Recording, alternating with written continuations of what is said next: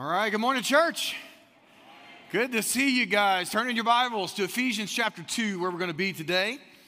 And I would like to say, amen, block party is coming up today. And I also want to mention, I know Casey didn't mention this, but I know that some of y'all are football fans. You know, I know. And I know some of your team, one of your teams particularly, is going to be playing at the exact same time. And I want to give you a couple of options. Hopefully you're enough to where you can begin to watch football on your phone and you can watch it at Block Party. Some of y'all are like, don't be messing with me. Maybe you could DVR it. And you can watch it tonight like I'm going to do, right? Watch the football game there. But we will have it available. I will make sure we play it, all right? But we want you there. Hopefully you can be there tonight. I'm really looking forward to it. And Tori and the band are going to be there tonight. And if you don't come that is going to be an awesome, awesome experience. And I can't wait for you guys to see that. That's going to be a really great time tonight. So bring a friend. Hope to see you there. We are in week 2 of our series, Flip the Script. Who are you? And you might answer that question by saying, my name. Born to someone, born in a year, maybe you just give your social security number, right? Who are you? And how you answer that question is a really important thing about you. And what you know to be true about you and what you believe about you really affects everything about you. Everything in your whole life, everything will hinge upon the undercurrent of the way that you view you. And in chapter 1, we saw last week, that God says in Ephesians chapter 1 that your identity is rooted in an eternal dynamic, like a chain link, an eternal chain link that's going on here. That in the past that God has chosen you before the foundation of the world, that the future God has you, and all from God, and He had you on His heart before you were ever even born, before the world was even made. He's powerful. He's in control. He is your God. He has you. He always has, and He always will. That's Ephesians 1. Chapter 2 answers the question, how do I know that's true for me? I know, Pastor Key, you told me to put my name in there at all the places, and hopefully some of y'all started doing that this week, and you started listening to the Spirit of God, according to the Word of God, tell you who you are as you put your name in there in Ephesians chapter 1. But your name's not in there, right? Paul didn't say your name. He was talking about us in general. So how do I know it's real about me, like me, right now? How do I know it's true of me? In 2021, Austin, Texas, my name, me. Is there anything I can cling to in my life that says, other than just what God says here, generally, that's true of me? Well, that's Ephesians chapter 2. And you're going to get that piece of evidence today of what to look at tangibly in your life that says Ephesians 1 and 2 are all about you personally. And so I want us to meditate. I want us to go from Ephesians 2. We're going to read the whole chapter. Let's take a minute to just go down, deep dive, stay down. Don't come up for air. Let God's word guide you. Let God's word absorb into your heart as you think deeply about what He's saying here in chapter 2. So let's read it together, okay? Starting in verse 1. And you were dead in your trespasses and sins, in which you once walked, following the course of this world, following the prince of the power of the air, the spirit that is now at work in the sons of disobedience, among whom we all once lived in the passions of our flesh, carrying out the desires of the body and the mind, and were by nature children of wrath, like the rest of mankind. But God, being rich in mercy, because of the great love with which He loved us, even when we were dead in our trespasses, made us alive together with Christ. By grace you have been saved, and raised us up with Him, and seated us with Him in the heavenly places in Christ Jesus, so that in the coming ages He might show the immeasurable riches of His grace and kindness toward us in Christ Jesus. For by grace you have been saved through faith. And this is not your own doing. It is the gift of God, not a result of works, so that no one may boast. For we are His workmanship, created in Christ Jesus for good works, which God prepared beforehand that we should walk in them. Therefore remember that at one time you Gentiles in the flesh, called the uncircumcision, by what is called the circumcision, which is made in the flesh by hands. Remember that you were at that time separated from Christ, alienated from the commonwealth of Israel, and strangers to the covenants of promise, having no hope and without God in the world. But now, in Christ Jesus, you who were far off have been brought near by the blood of Christ. For he himself is our peace, who has made us both one and has broken down in his flesh the dividing wall of hostility, by abolishing the law of commandments expressed in ordinances, that he might create in himself one new man in place of the two, so making peace, and might reconcile us both to God in one body through the cross, thereby killing the hostility. And he came and preached peace to you who were far off, and peace to those who were near. For through him we both have access in one Spirit to the Father.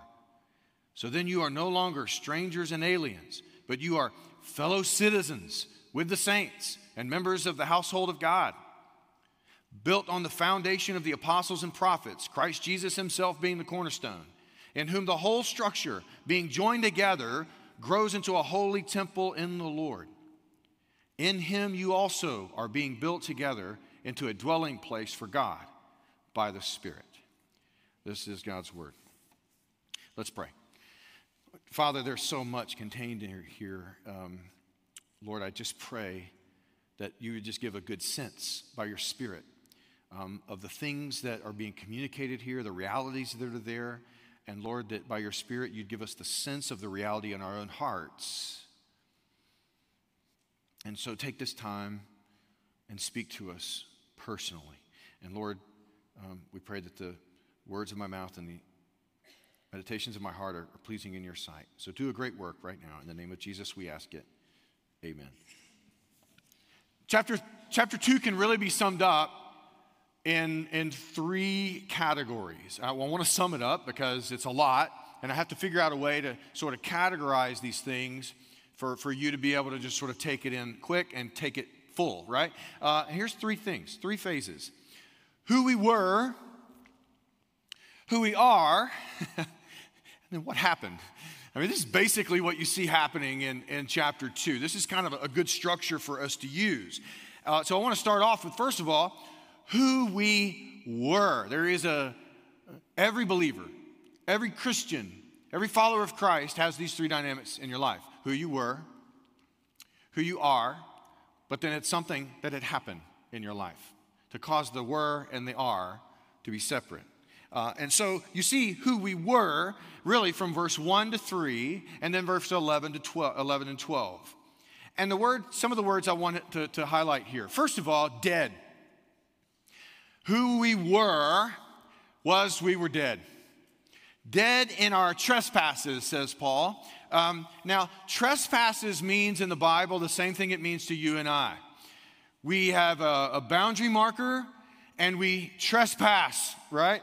You're not trespassing someone's territory. Well, we trespass that boundary marker. In other words, God gave a line, God gave a rule, God gave a law, God gave a command. God says, don't cross this line. And what do? We go over it. And we trespass and we break God's law. We break God's command. We break God's rule and we go over. And so that's what it means to be. And to be dead in our trespasses means that because we crossed those lines, we did what God commands us not to, we go over those lines.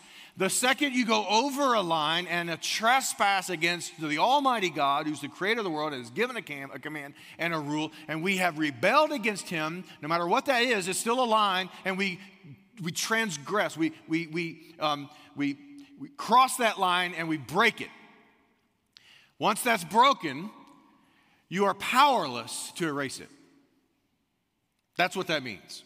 You are powerless to remove yourself from all of the consequences and all of the realities of having broken that trespass. So we are in a state of dead in our trespasses and our sins.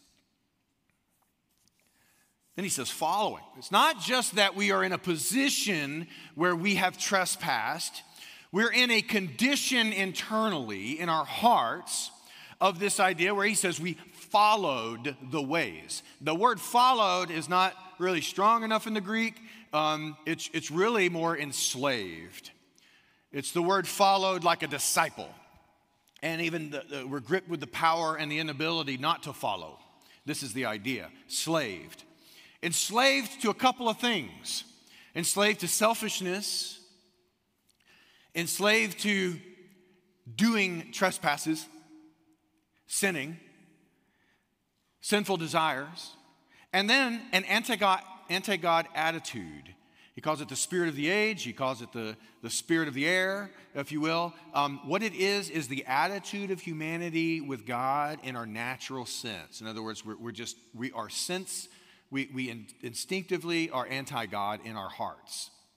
And so we are enslaved. We follow these things instinctively. We're in a condition where we do trespasses, and that's what we do. We're sinners. And we sin not just because we're neutral and we can choose and we just mess up every once in a while. No, we sin because that's internally the condition we're in our hearts that we're born into. This is what he is saying about humanity. But then it's not just that we have trespassed, we can't erase that trespass, and that inside we can't stop trespassing. We are separated, he says. Separated. And this is legally separated positionally with God to the degree that we are unable to reconcile that relationship on our own. The Bible uses language for this condition, lost. We are lost from our Maker. Positionally separated from our Creator. We weren't created to be separated from Him this way, but now we are. But not just separated, and it's another synonym, alienated. And in other places in the Bible it says alienated from the life of God. The life of God. We are not just cut off positionally, we're alienated from relational benefits that we might have with fellowship with God. All of the life and light and love that come from our Creator to our hearts, we've been cut off from. So we don't have that source and that power to do any different. We're cut off from our lifeline, so to speak, our life source. And then he says, without hope and without God. And you guys know from our Ecclesiastes series, without God in the world is to be without hope. You don't have it. It's just, you're miserable. Now, this is the condition that every human being is born into in their natural state, according to the scriptures. Adam was our representative head. I think most Americans don't really grab this, but it's a reality in the text of Scripture. When Adam sinned, we sinned with him actively. He represented us, all of humanity, everyone that would come from Adam, physically. He represented us in the relationship with God. He fell, and when he fell, we fell with him. We sinned with him. All of our actions are with him in that one thing. And he's our representative head. So now all of the consequences that come from the action we took with him, it's important that you get this, with him. Every consequence that comes from his fall is also ours. Okay? Everything that happens, we were with him in it, we did it with him, and all the consequences are also ours with him. That's called the fall of humanity. We all fell, and we all sinned with him, okay? Now, the Christian doctrine, and all of us legally positioned with God are in this severed state. We're in a severed state. The Christian doctrine of this condition is called original sin, depravity, in other ways that you could see it that way. And original sin is the Christian doctrine that we are born into this particular condition and we have sin already in us from birth. How many of you've had to teach your kids to lie, right? No? well, that's rooted, that truth is something you can point to go, we are intrinsically liars, especially if it gets us what we want, or it keeps us from things we don't want. We'll just make it, right? How many of you have to teach your kids to be selfish, right? No, we are pretty much selfish right out of the gate, My father-in-law used to say, you listen to a baby cry, you can almost hear him going, I, No, maybe that wasn't funny. Okay. All right. So thanks, Doc. Appreciate that one. In that severed state, the Bible says we can be unaware. We're unaware of it. It's a blindness. I was blind, but now I see, right? But in that severed state, we're unaware of being severed. We don't know that we're severed. We're just experiencing the reality of being severed. It's kind of like an addict that doesn't think they're an addict. Everybody maybe even keeps telling them, and they're just like, I'm not. It's this idea. It's that kind of thing. But not only that, in that condition, we really like it. We like it, and we don't particularly want to be free from it. We choose it. Like an addict who really doesn't want to be free from the addiction. There's similarities. These are the similarities here, okay? Now, you bundle all of these things I'm telling you up, all those truths, take them all and bundle them up, because you have legal aspects, you have conditional, positional aspects, you have relational aspects, you have a whole lot of things bundled up into one thing, and you have a human being in their natural state. That's where they are. And Ephesians 2 says that's what you were. Now, the reason you need to know that is because if you don't think that deeply and darkly about who you were, you're not going to think a whole lot about the cross. You're going to go, what's the whoop-de-doo? And you're probably not going to think about God's love being lavish, because you just don't really have a firm grasp of who you were. So you're not probably going to ever grasp what God really did for you. Titus 3:3 says, at one time we too were, he goes on to say, foolish, disobedient, deceived, and enslaved by all kinds of passions and pleasures. We lived in malice and envy, being hated and hating one another. In 1 Corinthians 6:9-11, or do you not know that the wrongdoers will not inherit the kingdom of God? Do not be deceived. Neither the sexually immoral, nor idolaters, nor adulterers, nor men who have sex with men, nor thieves, nor the greedy, nor drunkards, nor slanderers, nor swindlers will inherit the kingdom of God. Now, he goes on to say, all of these things are indicative of the lost state of man. Us in our natural state, these are the things that lost men do. They just follow these instincts, and this is what comes out when they're followed to their logical conclusions and they're followed fully. These are the terrible things that come out of the heart of a man or a person. But then he says in verse 11, and that is what some of you were. Were. Past tense. This is the state that we're coming out of. So if you are a human being, that is part of your story. That is part of your story. One of the first things the Holy Spirit will do, Jesus said, when the counselor comes, when the work of God comes by the Spirit, he will convict of guilt. He will convict the world of guilt in regard to sin, to righteousness, and to judgment. One of the very first things the Spirit will do, according to Jesus, as he comes in his converting power, is he will show you your state.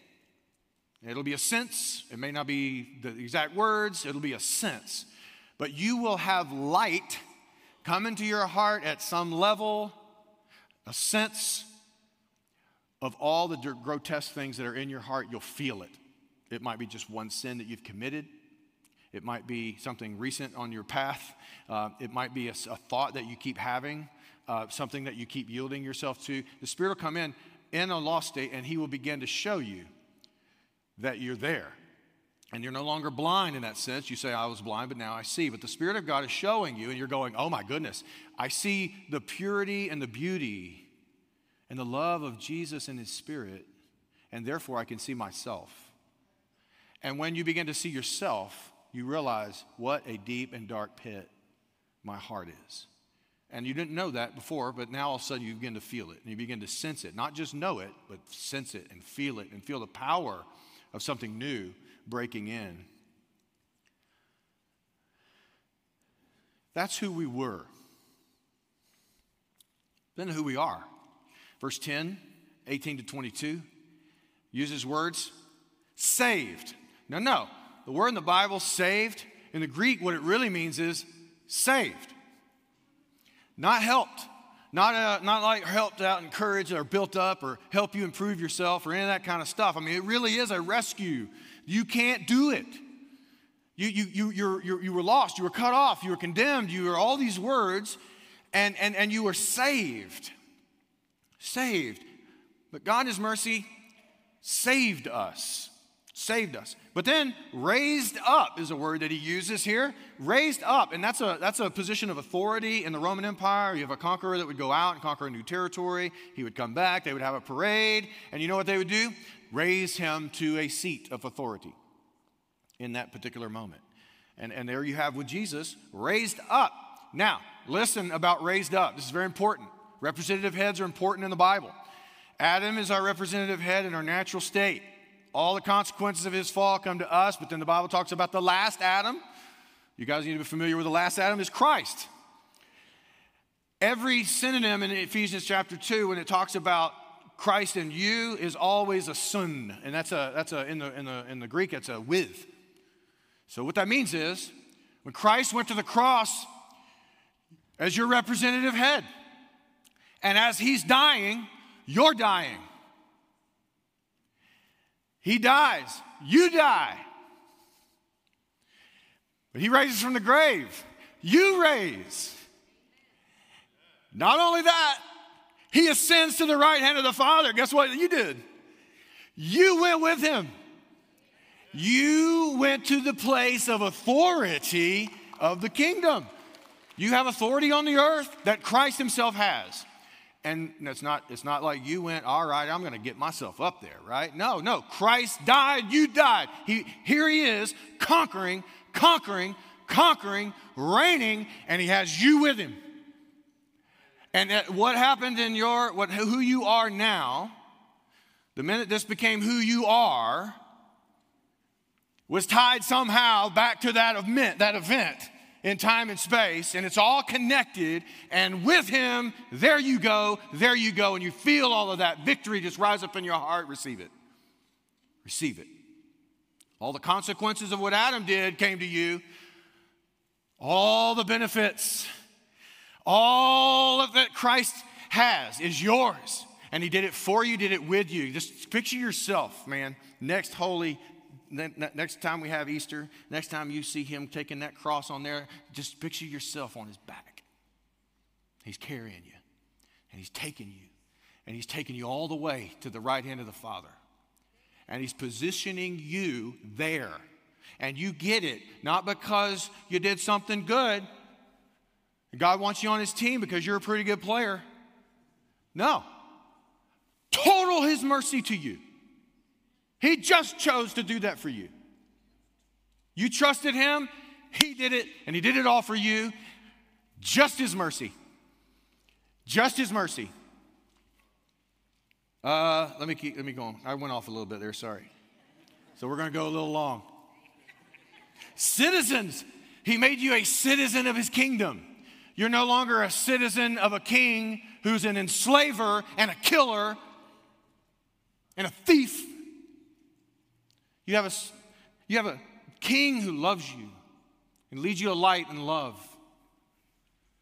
And all the rights and privileges of citizenship are yours in Christ. You don't have that old place in the old kingdom. Saints, holy ones,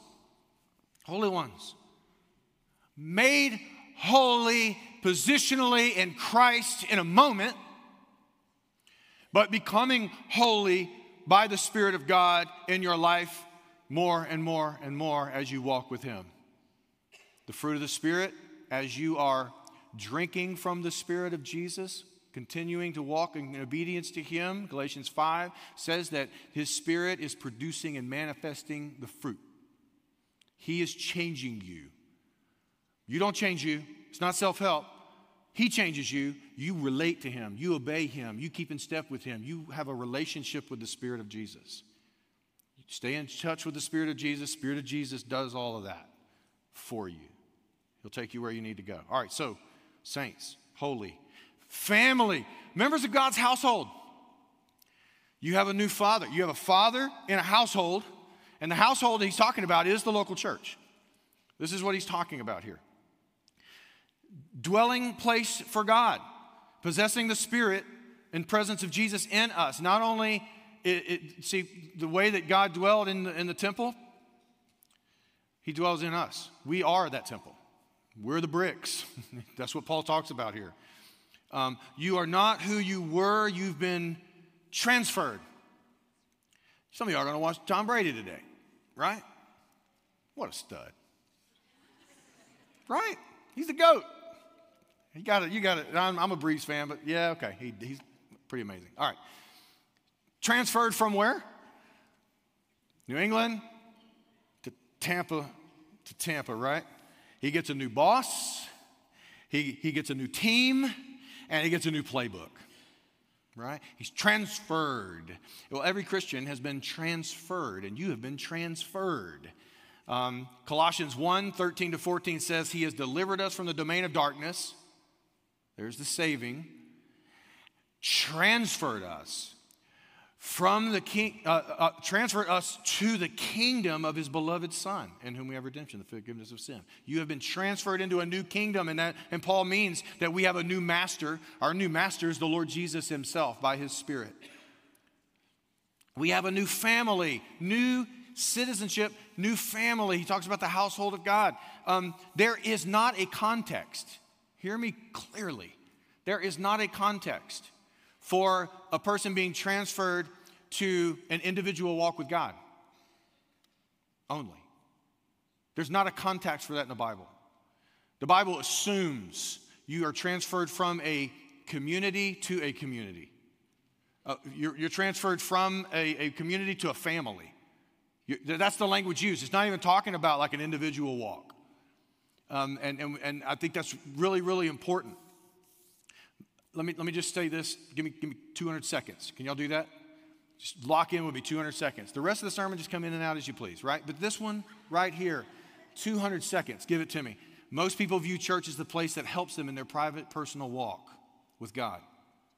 Like I go there when I need it. I go to receive. I need to hear. Whatever you might do there, okay? Kind of like a club membership, health club membership. You use it when you feel like you need it. Maybe a doctor.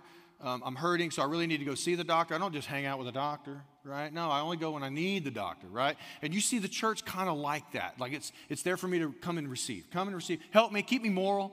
It's good for my kids. It keeps me on the straight and narrow. When I'm hurting, I really need it. And if you view church that way, you don't know who you are. The problem is an identity thing, and us in America, with much like in America, we think about it in terms of those types of things because it's basically consumer capitalism, right? We think of church as this, I go there and I receive this, and I go there and I get this benefit, and I go there and I attend and I receive this sort of thing. I saw a survey that asked this question: do you believe that you can be a very good Christian or a very good Jew without attending a church or a synagogue? 81% of Americans answered yes to that question. 81% of Americans. That means that they do not have a biblical perspective of what the church is. And the problem is it's an identity issue. You don't know who you are. You think the church is that type of role in your life, and the church is far more than that. Now, we are a church. Let me just clarify. You can become a Christian outside the church, okay? And you can be a non-Christian inside the church. No doubt about it. We believe that. Your position in salvation is not tied to your legal standing within the role of a church, okay? That's not what we are believing. That being said, it is impossible for a Christian to live for Christ, to grow in Christ and view church family and their involvement in it as just assisting them in their personal walk only. Paul said 3 things about these implications. He says, you're a citizen of the kingdom, Christ is your king, part of a family, God is your father, and then stones of a temple, God dwells in you and the community of faith together, all of us together. Students study together, right? I mean, think about these connections. Workers work together. Hobbyists hobby together in whatever they do, right? Well, those are real thin connections. And it's based on the thin connection of what that particular thing is that's connecting you, right? Listen to this very carefully. Families share everything, all aspects of their life together. The connection is total, whole. You remember being single, guys, gals? You're married? Kids?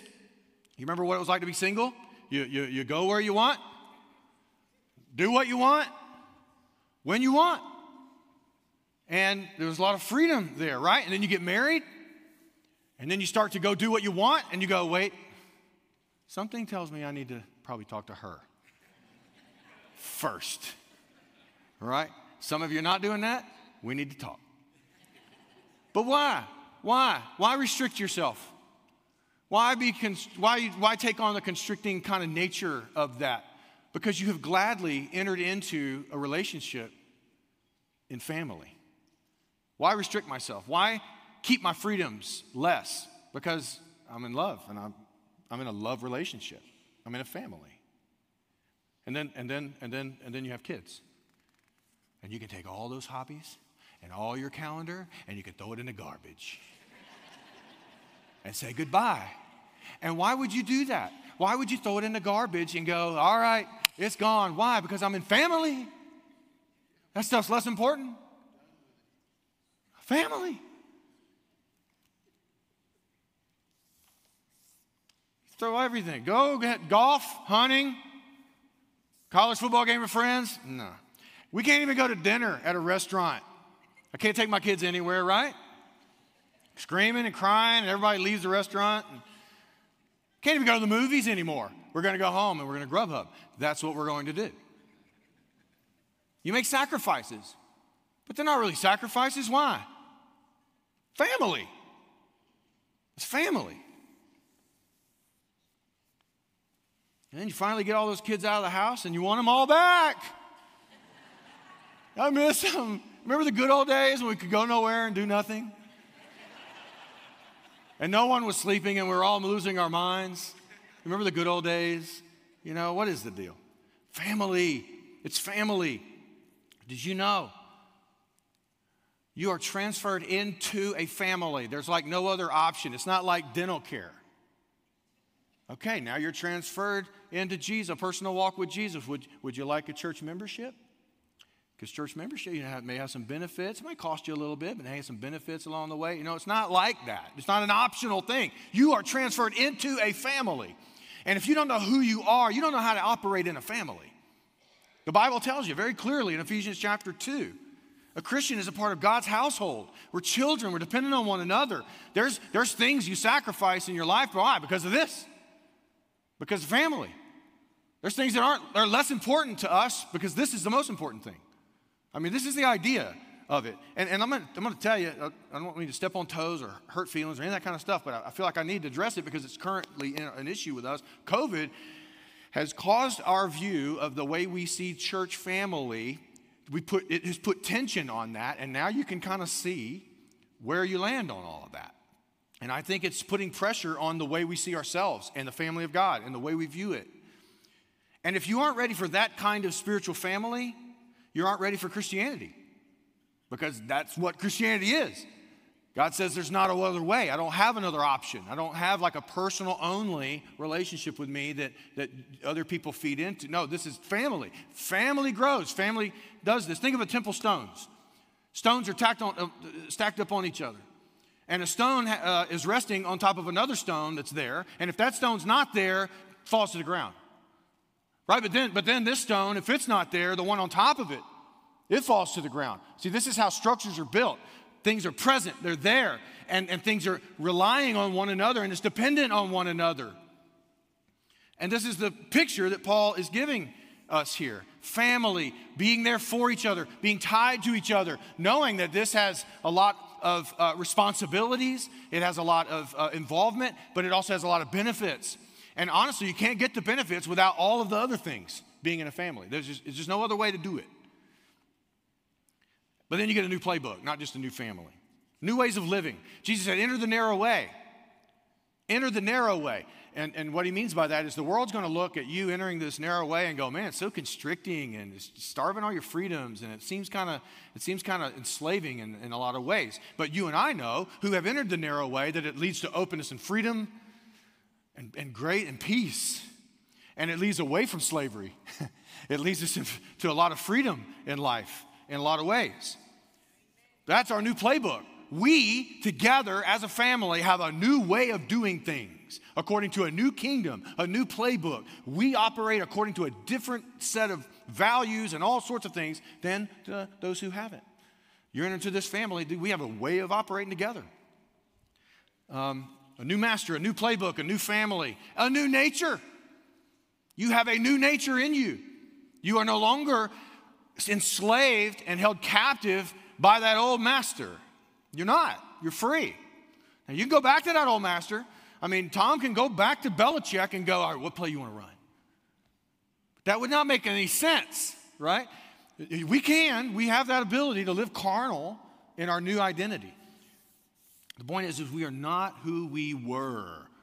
We are different. Augustine was very sexually promiscuous early on in life, lived it up, got saved, and actually ended up becoming a monk. And as a monk, he's walking in the marketplace. This is the story that was told of him. He's walking in the marketplace, and one of the ladies that he used to party with, saw him and came up to him and was beckoning to say, let's go party. Let's do a weekend together. And so she came up to him, asking him, and he just kind of brushed her off, almost like ignoring her. And she was a little perplexed by it, not knowing what's going on here. And he just kept on walking. Well, she thought, wait a minute, he doesn't recognize me. He doesn't know who I am. He thinks I'm some other lady. So she goes up to him and grabs him and says, Augustine, it is I.